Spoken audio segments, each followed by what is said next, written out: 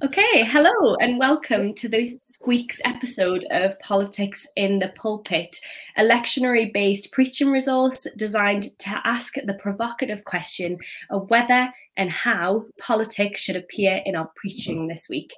This is a special COP26 edition of the podcast, and I hope you'll enjoy. As you've probably noticed from either my voice or my face if you're watching on YouTube, I'm not Beth. My name is Molly Pugmire. I'm a COP26 campaign worker for the Methodist Church in Britain. And this week, I'm going to be filling in for Beth. COP26, in case you weren't sure, is the United Nations annual climate change conference. And it is happening next in Glasgow in the first couple of weeks of November this year. The campaign that I'm working on is called Climate Justice for All, CJ4A for short. And my team is made up of young people from all over the world who are seeking to mobilise the global Methodist family on issues of climate and climate justice in the run-up to COP26. So each week, Beth is usually joined by a guest from a different place and space on the pulpit. And today is no exception to that. So today I'm really pleased to introduce Dave Gregory. Dave, thank you so much for joining me today. Would you like to introduce yourself? Yeah, great. Hi, Molly. Good to be with you. Yeah, I am a Baptist minister. I'm based in Croxley Green. I've been here for about 11 years now, and until recently, I was team leader of the ministry team at Croxley Green Baptist Church. But actually, I've just stepped down from that role. I remain on the team, but I'm only half time now, and I spend my other half of the time projects around science, faith, and the environment, including coordinating the Baptist Uni Environment Network. Fab, thanks for that, Dave. And also, Dave is going to be the new host of Politics from the Pulpit from September. So it's very exciting that we get to hear from you before then. Molly, that's not me. Oh, I thought that was you, Dave. No, that's Dave over at Shrewsbury Nest Baptist Church. Oh, Dave May. I'm so sorry. I'm so sorry. Oh, well, we're very excited for the new host. I'm relieved now. Yeah. So, the first question that I wanted to ask you, Dave, this is going so well. So, politics in the pulpit, what does that mean for you in your context? Well, it certainly doesn't mean party politics for me. I heard the story of somebody told me the story early on when I came to Croxley Green that one Sunday morning after an election, one of the deacons was leading prayers and stood up in the church and said he gave thanks to God that the right party had been elected. So that's kind of what I try and steer away from. There are some engaged with local politics, I'm glad to say, and over the years, I've had the opportunity to meet our local MPs and spend time with them one-to-one, and I've had the chance to chair various election hustings as well with MPs and candidates. That's really good. My last, we've got a new MP here since the last election, and with the Christian Aid Group the other week, I had the chance of a Zoom call with him to talk about issues around justice and climate, which I found he was quite engaged with, which was really good. But I think as a minister, I've always wanted, teaching and preaching that I do on a Sunday to connect with whole life, really. So it's not just about the church program. It's not just about our internal spirituality and relationships. It has to connect with the issues that we're facing in the world. So over time, from time to time, I drop in things of wider concern. So we were doing People of Mercy a few weeks ago. That was our theme, trying to understand who we are as church after COVID. And so I spoke about the cut in the overseas age budget to 0.7 to 0.5. That's not being a people of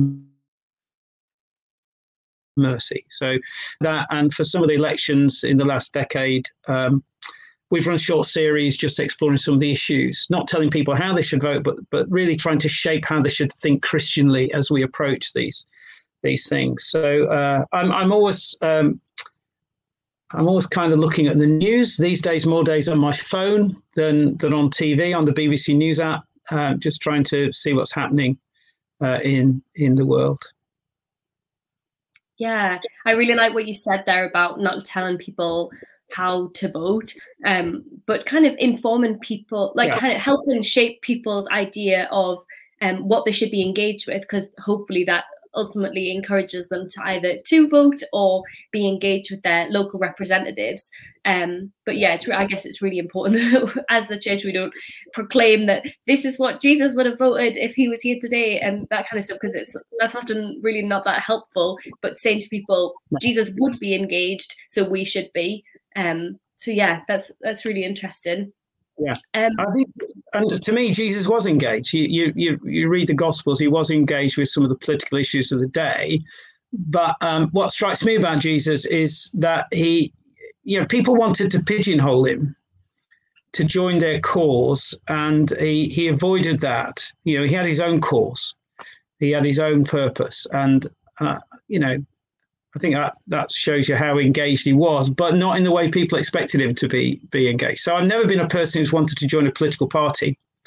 I've never found that attractive. I'm not really a campaigner either.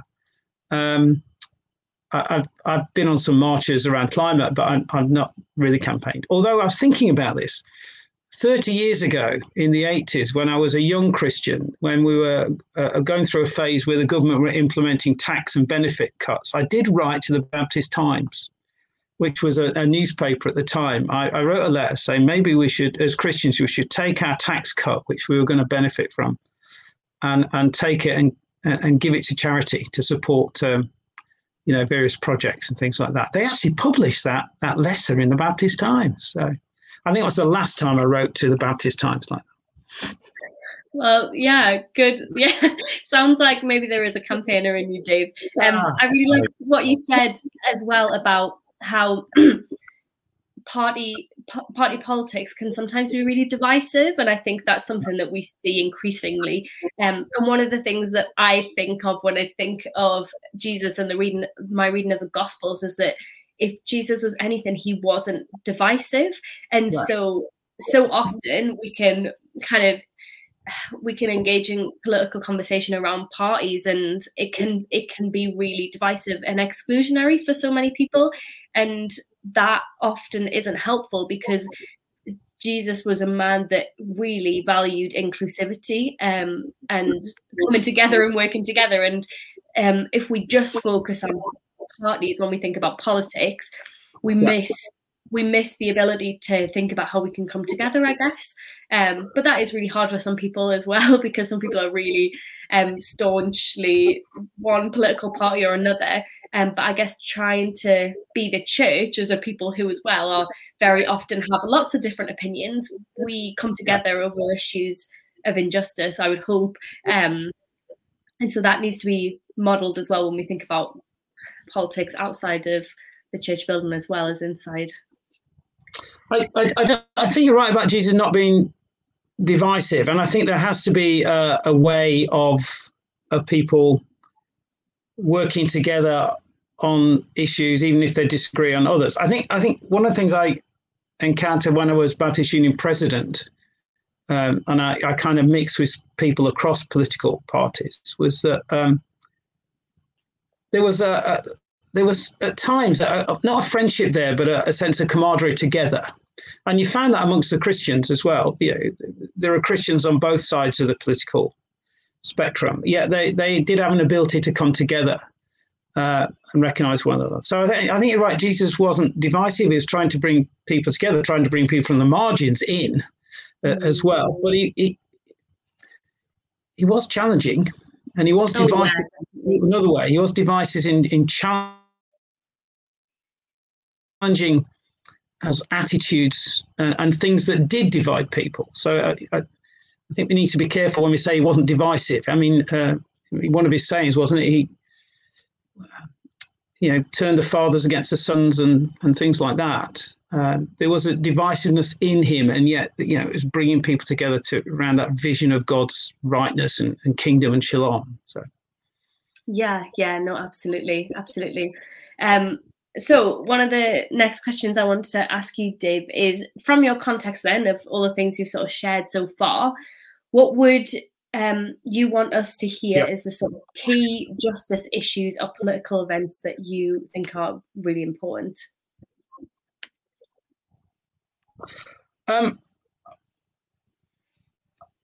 think sometimes through my journey in ministry, some of the key justice things that I'm interested in are kind of been marginalised and in debate, really. So I do wonder sometimes if what we are interested in as Christians actually is very driven by the media in our culture. So our prayers on Sunday morning are often shaped by the headlines that we see in the news, and sometimes it's a struggle to get away with that. So this week, the headlines are all about Afghanistan. The headlines are all about the vaccine still and COVID and things like that. Interestingly, I visited Lebanon a few years ago in 2018, and it's a year since they had that devastating explosion there, which devastated parts of Beirut and have left the country on its knees. And yet that isn't making the headlines. Actually, I'm getting information from people I was in touch with in Lebanon about that, and so there are lots of issues actually which do slip down the agenda and lose our attention. And there are always things and always causes vying for our attention. In terms of Croxley, where I live, community, actually, it's a very comfortable community here. And, some of the key issues, I think, in my context here, how do we go forward for the future? How do we provide homes for people in this area? A lot of the homes that are built are really big houses, and the kids who grow up and the young people who grow up in Croxley have no chance of staying in Croxley, this community that they've known through the years. How do we provide that? And yet at the same time, we're on the edge of London Greenbelt. How do we provide that? At the same time, protect the environment, protect the countryside around us, and so there's huge tensions over that in my locality, I think. And because we are such an affluent community, I've tried to in my ministry engage the church with some things in wider field. So we've had a long-standing historic connection with the Children's Centre in Hoxton in London, one of most we support in various ways. And I think that's really important because it opens people's eyes to a different reality that, 15, 20 miles away, people are living this kind of reality. And we actually have a food bank that operates from the church with the other churches, linked to a larger food bank in the next town, in Rickmansworth. And again, we don't have much footfall, but it's a statement of that we are engaged with these issues of poverty and people struggling to put food on the table. So there's some of the local things I think we're dealing with. Personally, over the last 20 years, I've been interested in the issue of the environment and climate change. That comes out of my professional background as a climate scientist in the past, and I translate that into ministry, part of this engaging with the world. So that's something I'm quite passionate about and engaged with. I think both in terms of climate justice, the impact it's having around people around the world, but also in thinking how responding to that shapes our individual discipleship on a local level, the way we live our lives, the way we connect with the environment in an ethical or spiritual way as well. So that's something I'm very passionate about, and I guess that subject has waxed and waned on the public agenda. It's come up again in the last few years, but I would say between the follow on the public's agenda as they struggled with other things, collapsing economies and things like that, and it was quite low on the church's agenda as well. But I'm glad it's coming back up, and this year, especially with the COP26 conference coming up, we got a chance to use that as a vehicle to raise our voice on this as Christians and also across society as well. Yeah, wonderful. Thank you. I was just wondering, as you were speaking there, what has been in your experience, as someone who has got a base in kind of climate science and has come into ministry, what has been congregations' responses to you bringing themes of climate justice and climate science and all that kind of stuff into your kind of Sunday morning preaching, or like the church life beyond just a Sunday? I'd be really interested to hear what your experience. I think one of my memorable experiences was in a previous church I was in when I'd done an all-age service on the environment and climate change. Now, all-age services in that churches weren't always appreciated, shall I say, by the whole church, because they didn't think it was deep enough preaching, for example.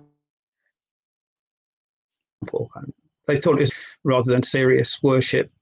Some people, I just saw it as a way to engage in different ways, both families, children, adults across the spectrum. So I do remember somebody coming up to me after that service, and we'd done some interesting things like give everybody a little cup with an ice cube in and get them to watch it melt.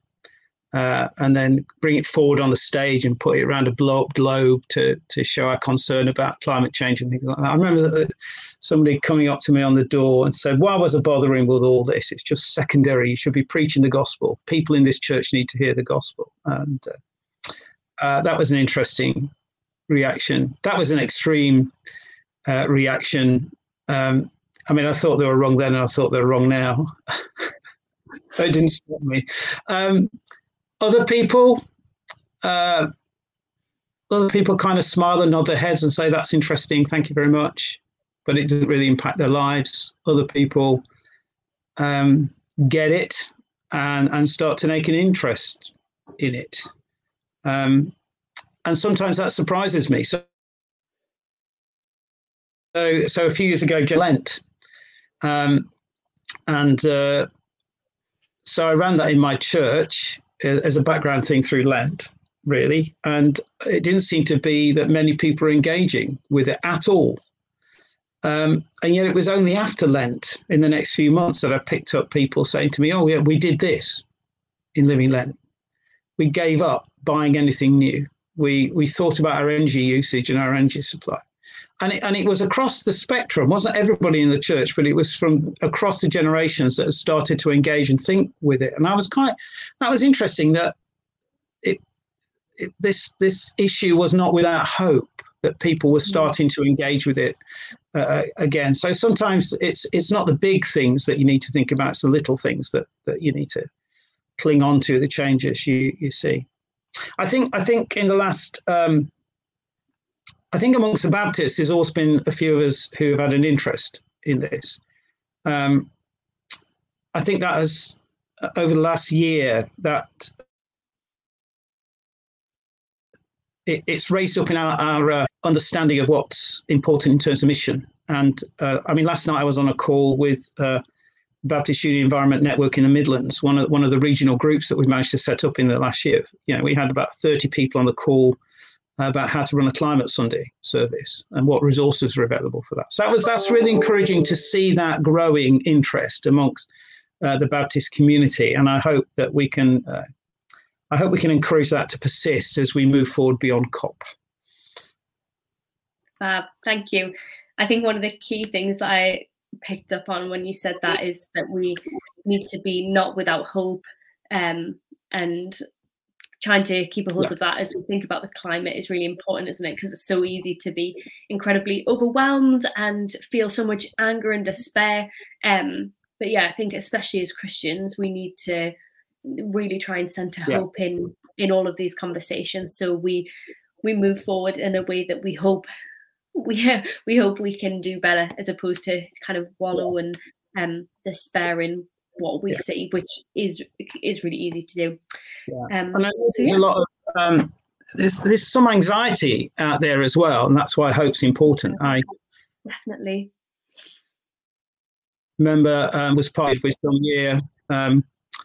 year sixes to year 4 to year 6 in a town just north of where we are. And I was talking to this group of environmental champions from these primary schools about climate change, and the head teacher, one of the head teachers emailed in the organizer the day before, and I said, what are you going to say to these children? Because they're already anxious enough. And they were worried about us raising their anxiety level. And I was, before the summer, a few months ago,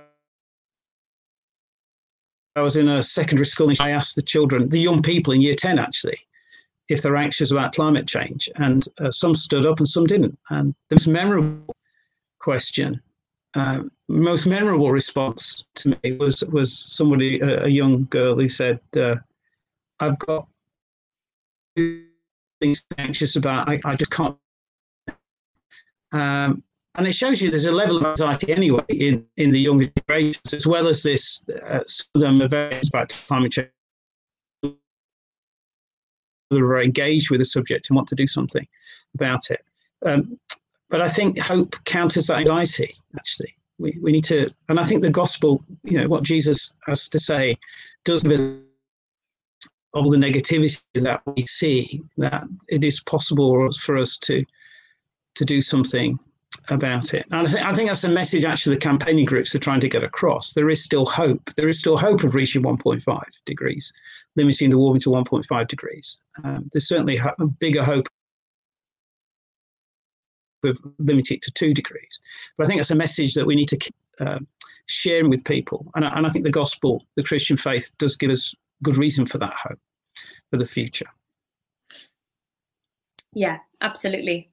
Absolutely. So I'm just going to move us on to one of our next sections. So as usual, our friends at JPIT have put together a small roundup of some of the things to keep an eye on this week. So they want you to know that their season of creation resources are out, and they can be found on the JPIT website. There are loads of different resources to help people reflect and lead worship and prayer on creation. And if your worship service follows the revised common lectionary, you will find that some of the items are based around the readings for each Sunday of the season of creation during 2021. Other items are undated and appropriate for use at any time, so do check those out.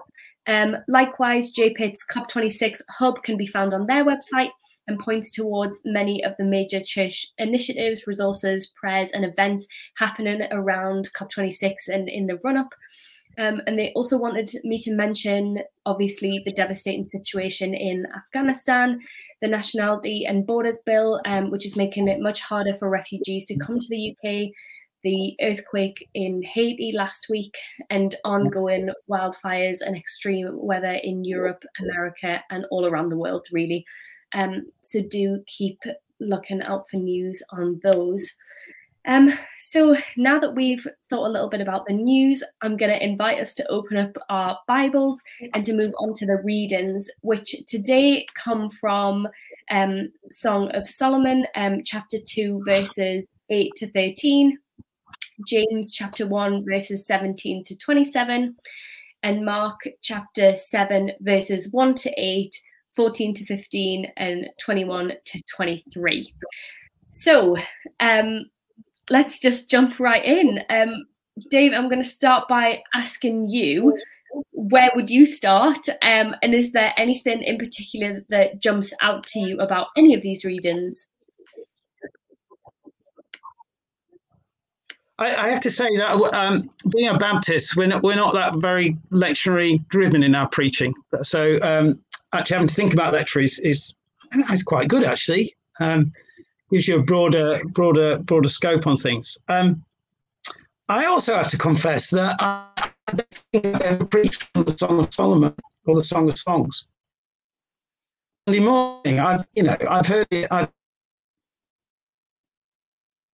think I've things and I've used in weddings, but it's not to preach on really. So having to engage with it is not a challenge, but it's gives you some fresh ground to work with. I think when I read this passage, what came to mind is that I think I've been rather more honest with this book in the last couple of generations. That traditionally it's all seen as a conversation between Christ and the church. That's how the church has dealt with material. But I think more recently we've acknowledged that actually this is a passionate love poem, really. And I don't think we need to shy away from that. I think these kind of emotions, this kind of experience is just part of the breadth of human life. It's who humans are made to be, and that's part of how God has made us. But I think when I read it and thinking about the context of the climate conference and the environment, I think I wanted to come back to that conversation between Jesus, God, and the church in a sense. What strikes me as well, and it strikes me more and more as I read the Bible, is how much creation imagery is used to express this conversation, to express ideas and concepts and ways of life. So this Song of Solomon is just abounding with this creation imagery, and excuse me, and it starts with that phrase, doesn't it? Listen, my beloved, look. It has this call to be attentive to what, not only what God is saying actually, but actually what God is showing us in the world, showing us in creation. And maybe that's a feature of that's an experience people have had in the last months. I think we've become much more aware of creation around us. And I've thought this for a long time, I've experienced it for a long time as well, that as you look actually at creation, God speaks. It doesn't just speak about the wonder of creation, but just like the parables, Jesus used kind of agricultural imagery, nature imagery in teaching, actually, I think God can speak through creation. So what strikes me about this passage, putting that lens on it, it's almost like God is calling to us through creation to look and be attentive to his being, his character, his way of life, his kingdom. So that's this passage for me, really. And I've been to Scotland recently. I've had a week in Fort William. I've had a week staying in a little bungalow where I could come out in the morning and have my breakfast and look up at Ben Nevis and watch all the little people walking up it, these little dots of people walking up the zigzag path. And we were one of them one day. We walked up Ben Nevis one day. But one morning, I came into the kitchen and it looked into some woodland over an old stone wall. And as I looked that morning into the kitchen, there was the deer and its foal, just really. And in verse 9 it says, look, my love is like a gazelle or a young stag. Look, he stands behind our wall, gazing through the window. And that was my experience on a couple of mornings, gazing over the wall at this nature, this beautiful. And again, it just says, look, listen, be attentive.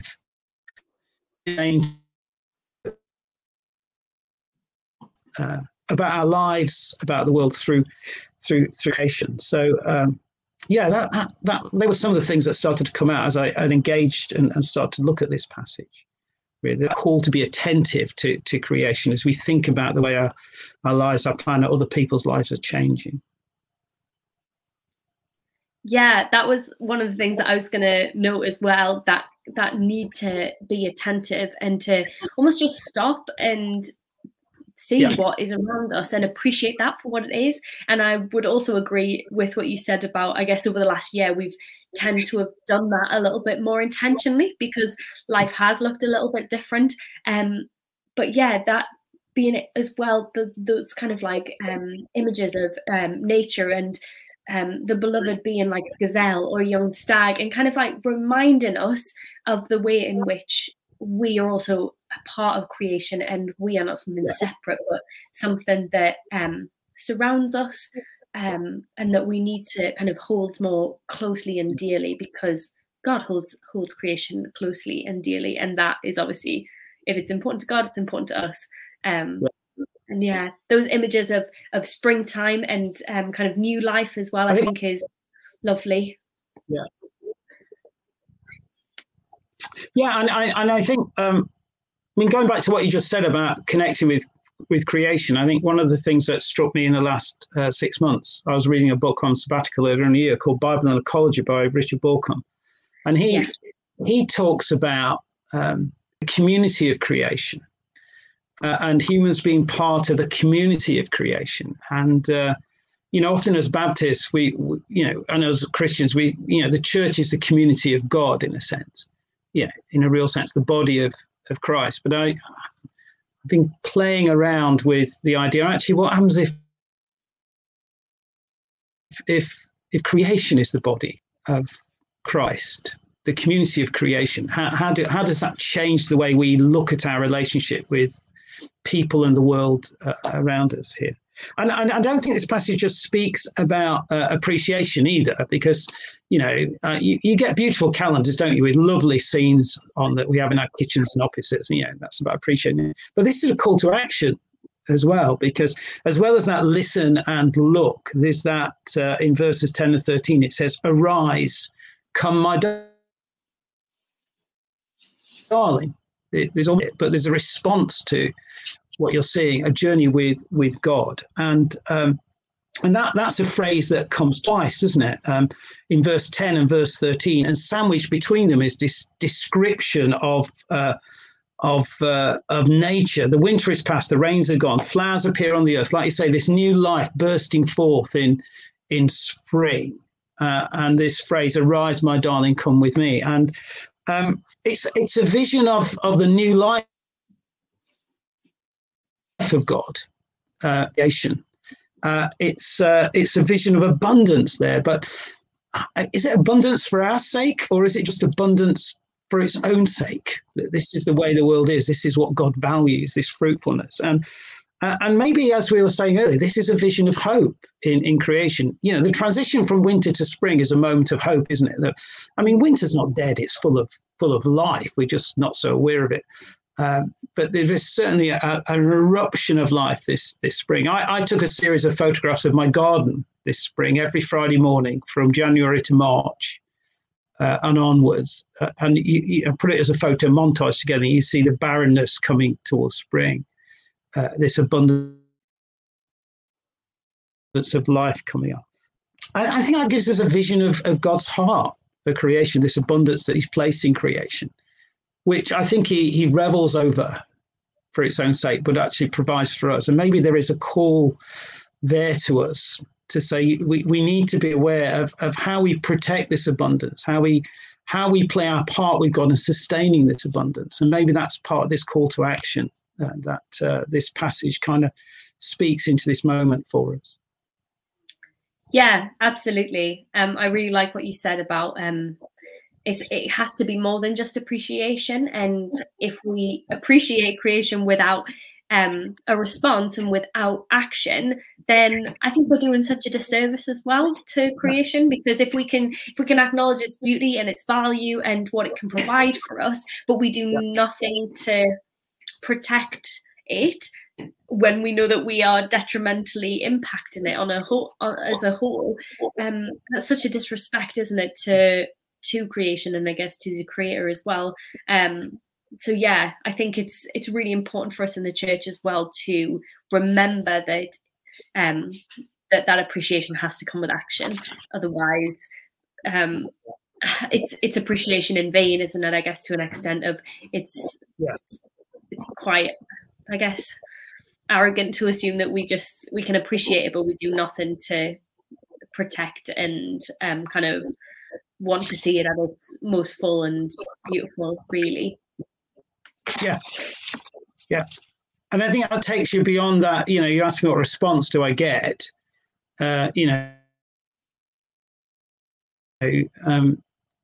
people say, "Well, that's very nice," but in some ways, I think as a preacher, I get fed up of people saying to me on the door, "Oh, thank you very much, very nice this morning." I don't want to hear.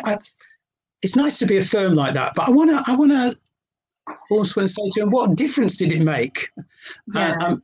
Maybe my preaching is not good enough for people to make a difference. I don't know, but that's at my heart. I want to make a difference to people, and I think it goes beyond appreciation to some kind of action. And yeah, and maybe, I mean, going on to the James passage, if we can.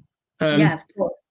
That starts with that call to action, doesn't it? You know, do not merely listen. You know, do not merely be attentive, but do what it says to the word. Do what it says, really. A week or so back, I sat in on the press conference to the launch of the IPCC Working Group 1 climate science report, the latest kind of summary of the climate science. And one of the kind of organisers of, the servants who organised that process, this slightly said to camera, she said, this is the 6th report in 30 years. And I was working at the Hadley Centre when the first couple of ones came out, and I had friends very engaged with that. And she said, this lady said, you scientists have spoken for 30 years, but we have not listened. And now climate change is with us. And I found that heartbreaking in some ways, because they talk about this new report suggesting an urgency, an increasing urgency. Personally, I think that urgency was there in the field report. But actually,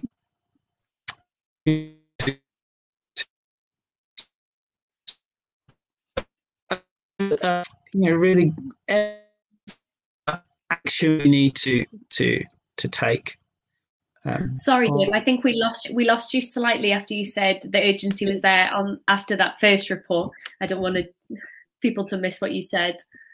No, I was just saying. So I think that, to me, James emphasises this need to respond, to do something, to do what it says, to act practically in our own lives as churches and actually as society, to make a difference to the way things are going.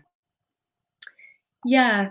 When I was reading the James passage as well, thinking about that need to act and respond, I also was struck by some of the things that was said, and I think can be really usefully applied to our conversations around the climate. It says everyone should be quick to listen and slow to speak. And I think what I found from my work, obviously I do a lot of working with young people from all across the world in different countries, and their experiences of the climate crisis are vastly different depending on where they live and things like that. And one of the things that I found is so important for church communities, particularly in the global north, especially for us here in Britain, that when we think about the climate crisis and our response to it, we really need to be very quick to listen and very slow to speak, because I've learned so much from listening to my colleagues and other people that we've spoken to over this last year, and realize the wisdom that comes with being, I guess, a climate expert by experience, because you've lived the reality, and that has to be really central to our action, that we do listen and we remember that it isn't just about acting to save ourselves in the future, but thinking about the ways in which communities all over the world are being impacted by the climate crisis today. Yeah. And they have been trying to tell us that, but we just maybe not wanted to listen because, for obvious reasons, that we just don't want to engage, because we don't want to admit, one, that there is a problem, and two, maybe admit that we are very much part of that problem and perpetrators in that. I think that what you said there about listening, as it says, quick to listen, slow to speak, that kind of goes back to that attentiveness as well, doesn't it? Not only an attentiveness to creation, what God's saying to us through creation, but an attentiveness is what God is saying to us through people. Because you're right, there are many people around the world for who climate change is a lived experience. Perspective in the location we live in the world, we don't see yet we don't necessarily see the heat waves, the forest fires, the floods so dramatically as some of our brothers and sisters, people who live in the developing worlds in the south, in some of the more marginal places on the earth. They're already living this out. One of the things I've spoken about and wrote about is that we've all been traumatized by the COVID experience over the past year. And we have thrown around in our campaigning climate emergency. But to us, actually, in our experience, it doesn't feel like an emergency. COVID felt like an emergency. But the climate doesn't feel like an emergency. And yet, for some people in the world, the climate crisis is really just a bigger climate emergency as COVID was for us. And I think that's, we need to listen to that in their lives. But we have been slow to listen. And even if we've listened, facing up to the changes it might call upon our lives to make a difference to their life now and in the future. And change is really hard. And the things that we do to push, the climate to change, to cause the change, are very ingrained into the way we all live our lives, the way we buy things, we use energy, we use things. And it's difficult, actually, to make those practical changes in our lives that will make that longer term difference in the future. Yes, absolutely. I totally hear what you said about the way in which we've experienced what I guess a country and a government declares an emergency is over the last year. We've seen with COVID that what it means to really take action when we hear emergency, and obviously that's been to varying different degrees over the last 12 months and further back than that, really. But yeah, you're so right. I've heard a lot of campaigners talk about, okay, well, if we've asked our governments to declare a climate emergency, how have they responded in anything more than just saying, yeah, we agree? And I guess that's really important, isn't it? Because so much of what we talk about when we talk about especially countries like Britain is how do we make sure that we do more than just say we're going to do things and declare things and say we stand in solidarity with you, we accept that this has happened, but actually make the really difficult changes to ensure that we're not continuing the mistakes that we've been historically and presently making around the climate. And I guess dignifying people in a way that says, okay, you've told us your lived experience, we've seen it, and we're going to act as if that really, really matters to us, as opposed to it being a kind of something that we can just turn our eyes away from, really. And I think you've seen that in the global political sphere as well. So, Paris 2015, the Paris Accord, nations said they would commit to 1.5. Well, they'd commit to 2. They'd strive for 1.5 degree limit their warming to 1.5 degrees, and they'd all submit their plans to reduce their carbon emissions over the years. The plans that have been submitted to the process is only going to limit the warming to 2.5 to 3 degrees. Now, that means actually when we go on to COP26 this year, we really need to see nations ramping up their commitments to over the next decade, actually, to make a huge cut in their climate emissions, especially the developed world, to give space for the developing world to make adaptation and changes. And we do.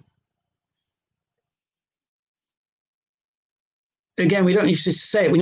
And part of the reason we want to do it is that we need to listen to these voices who are being impacted upon that. But we find that so hard to do. So that needs to be one of that's in some ways that's why there is a value in using the phrase climate emergency, but it does need to be backed up by action. And I think in our prayers, in our campaigning, in our speaking over the next couple of months, and actually into the years ahead, we need to be stressing this need for action. Yes, absolutely. To put our actions where our words have been. And I think that needs to go beyond COP26, because they're going to make their promises there, and then we need to hold them to account, to be honest. we need to make sure they do what they say they're going to do. And actually, as individuals, because what struck me about this passage as well, it's a very personal passage. It's written to a community, and yet it's very personal language. Anyone, whoever, that's individual language. We too need to make a commitment to walk in step commitments, or even faster than the corporate commitments the nations are going to make, particularly as Christians. So. Yes, and something that I've found with my work is that it's really important that we call upon our political representatives to say, this is what we want you to do, but being able to mirror and match that with, and in our church community, we're going to make these changes because we understand and we appreciate that everyone at all levels need to make changes, and we're going to kind of humbly walk alongside as we make changes and we find things difficult, but we want to do that because we care. And that's really significant. And that's why we're really hoping that communities kind of see the power that they have and the agency that they have to make changes, but to also send that really powerful message to leaders that we can change in our small community. Why can't we do that nationally and globally and that kind of stuff? And that is really significant. I think at the end of this, Jane, the poor and the orphan, doing right by the, the religion that our Father accepts as pure and faultless is to look after the orphans and the widows in their distress. And again, doesn't that come back to those people who are impacted by climate change and this them and responding to them, matching God's compassion and heart for poor and we see so much in Jesus' own ministry as well. Yeah. So we're going back to again. Yeah, it always feels like it comes back around to a lot of similar kind of ideas because they're so fundamental when we are trying to think about climate and things like that. So yeah, I feel we should probably. Sorry, Dave, go for it. Sorry, what? So you broke up then? That's one of these, sorry, internet failed. What did you say then, Molly? Sorry, I didn't hear what you said at the end there, so you go ahead and say what you wanted to say. I wonder if we ought to move on to Mark 7, because I think there's a contrast in Mark 7 to what we just said. Yeah. We were talking about action, but in some ways, I think Mark 7 says where does action has to come from? Because this is a passage. The Pharisees criticized Jesus because the disciples effectively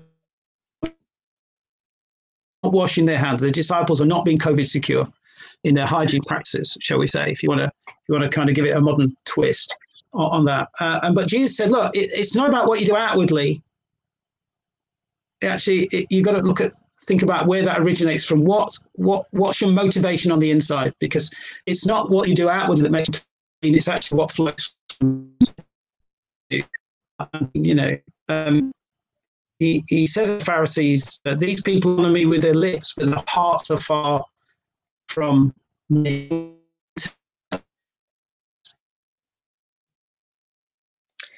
We can ban, but at the heart of it has to come a change on the inside of us and attitudes of heart and mind. That's the more firmer change is going to come from.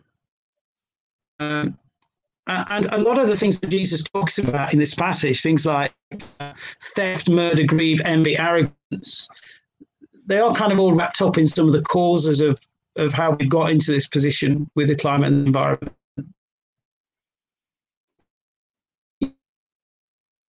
You could speak about all of those things in the way we treated the environment and creation around us. We take from it without giving back to it. People, it's wrapped up around greed and envy and arrogance that we thought we could use creation just as we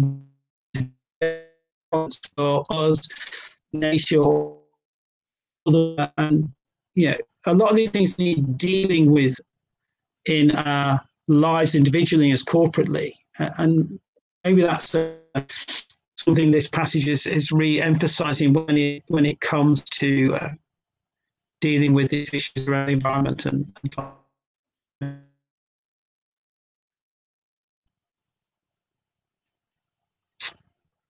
again, that's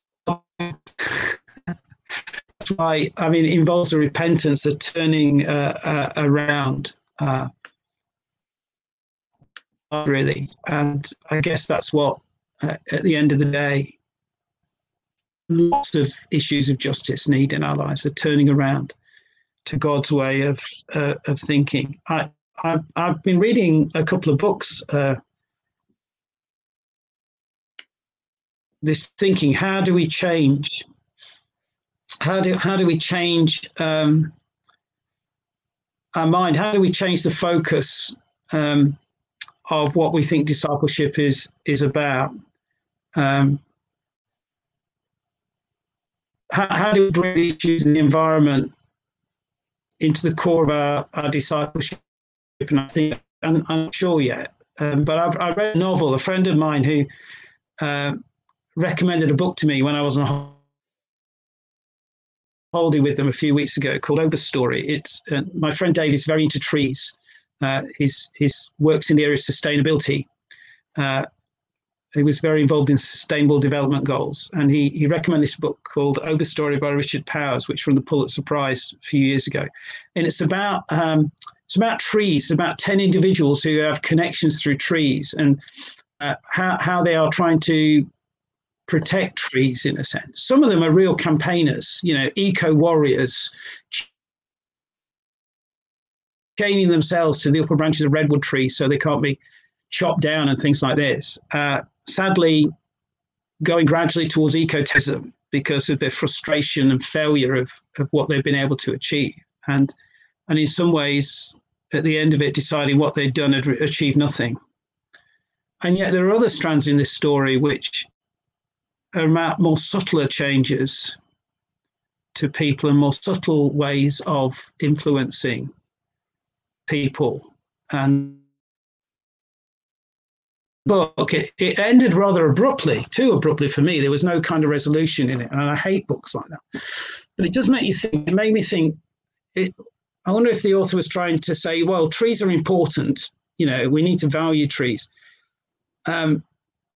But at the end of the day, what's the most effective way to bring that about? Is it this outward action, or is it a change of inner attitude? I just wondered about that. And then earlier in the year on sabbatical, strangely, and it wasn't expected when I started my journey at sabbatical. I say journey sabbatical because it was during lockdown, so it was mainly staying locally, walking around where I live. And we have a lot of trees here, but trees became quite a feature of my sabbatical. And one morning in a prayer week, I had a thought popped into my mind about a book that somebody had bought me about 5 or 6 years ago. And it was a really strange book for them to buy me, because this person was normally buying you very Christian books to read. They lend their books to the minister for them to read as well, which sometimes is a blessing and sometimes it's not. But this is a little book by a French author called The Man Who Planted Trees. And it's a very thin book. You can read it in an hour. And God brought this back to mind during my sabbatical. And I think the most significant thing in this book is what is on page 1. And I wrote it down because it's a quote. Let me find the book. This is the book, The Man Who Planted Trees by Jean, I can't even pronounce that in French, Giano or something. It's about a shepherd who in his daily life went around planting acorns and other seeds of trees and transformed a barren valley over 20 years into a verdant forest, but nobody knew who'd done it. And this is the opening paragraph of the book. For a human character to reveal truly exceptional qualities, one must have the good fortune to be able to observe its performance over many years. If this performance is devoid of all egoism if it is guiding Moses' unparalleled generosity, if it is absolutely certain that there is no thought of recompense and that, in addition, it has left its visible mark upon the earth, then there can be no mistake. This isn't a book by a Christian author, and yet there's something very rich in that description of this shepherd who's the main character in the story that connects, I think, with what we would value as Christians, as the way God would act on the outside as well. And so when we're talking about the climate, I think as well as all the campaigning, as all the speaking and writing and encouraging people to engage with it, I think there is this necessary change of inner attitudes that actually we need to take a journey with God on as well. And maybe that takes us back to Song of Solomon again, the call of God through creation, in a sense, this deeper connection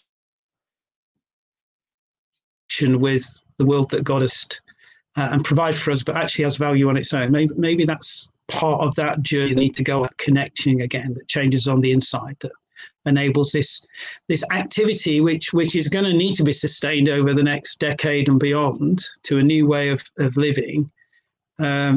Maybe that's part of where it starts. Well, on that really, I guess, powerful note and hopefully very inspiring note, we should probably wrap up our conversation. So, Dave, I just want to say thank you so much for coming and chatting to me this morning for our podcast, and also to the listeners. Thank you so much to everyone who's listened. I hope you've enjoyed our conversation and found it inspiring and hopefully thought-provoking and challenging as well. If you did enjoy this episode of Politics in the Pulpit, please leave us a review. And yeah, please share the podcast with your friends as well. We would love to hear your thoughts on the podcast. And obviously we've been talking about climate and COP26. So this might be a podcast that might stay relevant in the run up to COP26 in terms of being able to recommend with friends and things like that. So please do keep sharing it. And so just to finish, I'm going to read a blessing. So please join me as I read this. May we be anointed with God's Spirit as we bring good news to the poor, proclaim release to the captives, help people to see the world truthfully, and let the oppressed go free. Amen. Amen.